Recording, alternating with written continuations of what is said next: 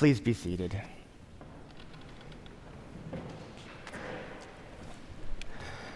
And no worries, the Dean Ian and Dean Melody have arranged to be having a lovely dinner with me tonight. So if I say anything too nasty, they will have me. So there will be no harangues about the fact that there's no Old Testament lesson. There will be no charges of Marcionism against the worship committee. I will leave that to you all to worry about. I am going to talk about Galatians. You may follow along in your Bibles if you like. Hopefully there's Bibles in the pews these days, although it may be that there aren't. Hint, hint. Galatians 6, 1-10. It was read in a very lovely manner. And the hymn that we walked in on, Come Labor On, in terms of the harvest and the seed and our beautiful new windows with Jesus sowing of the seed. And here we have Galatians, Paul in Galatians talking about sowing the seed. It's a perfect storm. It's good. It's a good time to preach on Galatians. So let's jump in. I thought we'd jump in around verses 7-9. Don't delude yourselves. No one makes a fool of God.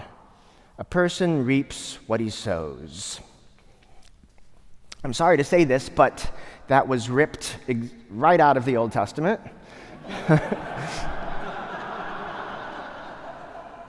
Right out. A year or two ago, I was reading a new book by John Goldingay, who's a wonderful scholar, entitled Do We Need the New Testament? Each year, I become more convinced. This is right out of Hosea chapter 8, verse 7. I'll read this from Peterson's translation. If you plant wind seeds, you're going to harvest tornadoes. That's essentially what Paul is saying as well. A person reaps what he sows. Or verse 8, the beginning of that. Those who keep sowing seeds in the field of their old nature in order to meet its demands will die and rot as nature dictates. Just a critical note here, that's bad. The Bible does not try to put a sugar coating on death and decay and rotting in the grave. It's categorically a bad, bad thing. We don't like death. God abhors dying. Second half of verse 8, if you plant only for your own benefit and contribute nothing of substance to life, you will harvest nothing but selfishness. Selfishness weeds instead of the good grain. Again, this idea of harvesting nothing or harvesting only weeds, straight from Hosea chapter 8, verse 7. Wheat with no head produces no flour. If you are sowing weeds, you're not going to get any bread or any flour, any wheat. So we're looking here for substance. Our passage from Galatians is all about where we can find something substantial. Fortunately, we get an immediate answer to that in verse 8b, the second half of verse 8. But those who keep sowing in the field of the Spirit, of God's life breath, will reap from the Spirit. And then the NRSV translates this everlasting life. You read that correctly, but again, I'm sorry to say this is ripped right out of the Old Testament. Do we need the New Testament? This is, and we know this by tracking down the Greek phrase, Zoein Ionion. See, I know a little Greek. If you look at that in the Septuagint, it only appears once in Daniel chapter 12, verse 2. The Hebrew here, and you can read the Hebrew of Galatians in the modern Hebrew translation, is Chaye Olam. Chaye Olam. That, when you really hear what this is really about, you get a completely different notion than everlasting life might convey. Because if you go to Daniel 12, the context is all about substance. what we're looking for. What is substantial?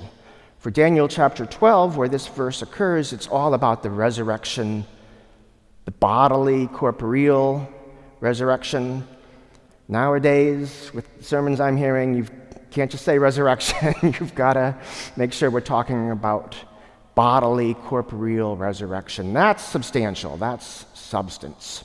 The faithful dead are the ones who awake embodied to Chaye Olam. So the Hebrew term olam, can everybody say olam? It's good. Olam. Olam. It's not hard. It never refers to absolute, timeless, and infinite eternity. The idea that olam is heavenly light and joy and Jesus' otherworldly presence does not fit the Bible. It's too ethereal. It's too dualistic. It's too, must I say it, it's too Greek. It's not Hebrew enough. No, rather, olam is living, breathing, embodied life. But not just biological life. It's life bound to a living point of reference in God's own multidimensional, expansive life. Life that covers both the spiritual and the material. Life that bursts out of 3 dimensions, 4 dimensions, 5 dimensions, however number of dimensions there are in reality.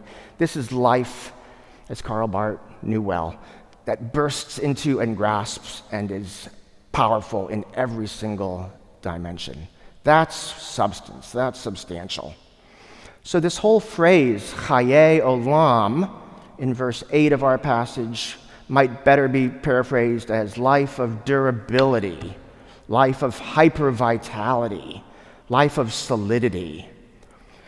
Good illustrations from C.S. Lewis's Destruction of how Jesus could walk through walls. We think he might be ghostly, he might be a Greek dualistic spirit or something like that. But C.S. Lewis, I think, had a much better image. What if we were beings who felt that a bank of fog was a solid door? If I then walked through that bank of fog easily and painlessly, it would seem like I must be ghostly to be able to move through that solid bank of fog. But the reality is, no, I'm incredibly substantial. I'm incredibly vibrantly durable, standing tall, standing strong.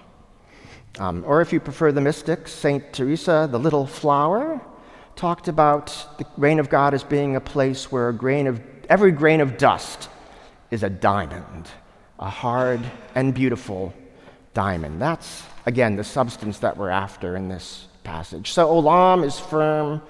Olam is sublimely substantial. It stands tall. It has a good head of grain. As the Passion Translation puts verse 8 of our passage, God's children will reap beautiful fruits. Beautiful fruits grow from the everlasting life of the Spirit. And that translation of olam is right on. The Bible is not about contemplating earthly life so as to leave it, complete it and leave it, and enter a new land of light and joy in the presence of Jesus, but the Bible is about the life power of God's ultra-firm existence permeating our bodily, corporeal world and raising up to life the good spirit seeds that lie waiting here among and within us. So the question then becomes, now that we know what is substantial in existence, how do we get these good seeds of expansive, substantial life planted? How do we do this planting in our experience? Or in the words of the hymn, what does it mean to labor on in service of the gospel? Well, fortunately, our passage tells us Paul is not quiet about this in the text that we're reading. As early as verse 2, he says, "Bear one another's burdens, and in this way you will rise up to tall standing, the Torah's true meaning, which the Messiah upholds."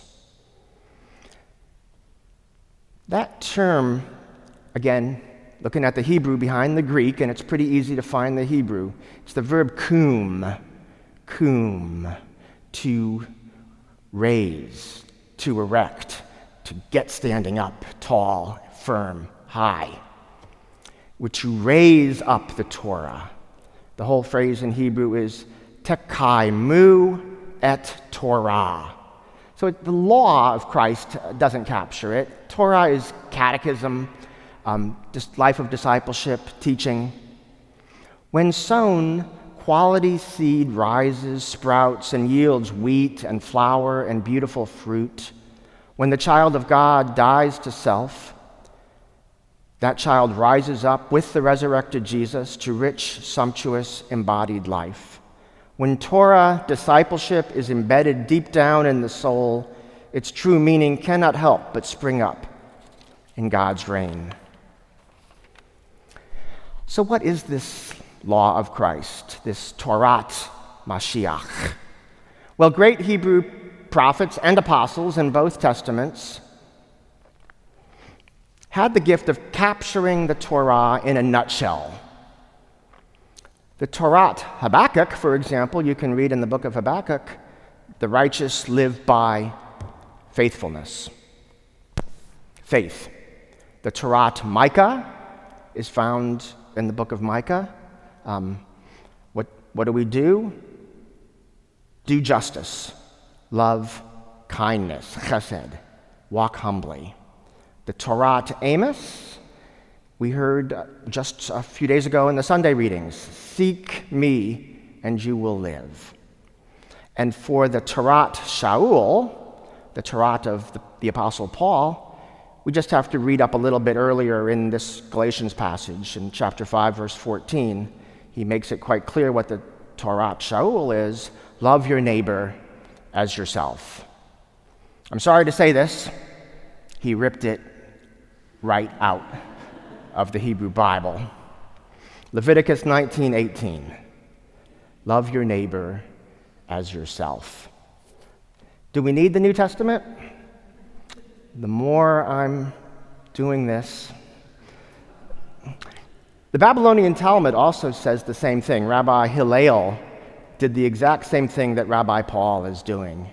He summarized, he encapsulated the Torah in the words of Leviticus 19:18. The Torat HaMashiach. The Torat HaMashiach. The Messiah did not negate the Torah, nor replace the Torah. The Torah of the Messiah and the Torah of Moses are one and the same. We prime this Torah to spring up firm and fruitful when we bury the selfish world and its old nature with Jesus on Good Friday. We effectuate it when we stoop down to carry others, putting aside everything connected with insisting on our own way. What matters to God for human history is to see God's life power extend to all dimensions of spiritual and terrestrial existence, so as to permeate and firm up and erect all things and all people. What matters is being a new creation. You get primed and pumped for it by sowing the right seeds, the kind of seeds that let themselves die in the ground so that they can spring up morphed into something beautiful, incarnate, and massive when God raises up us all at God's reign. Amen.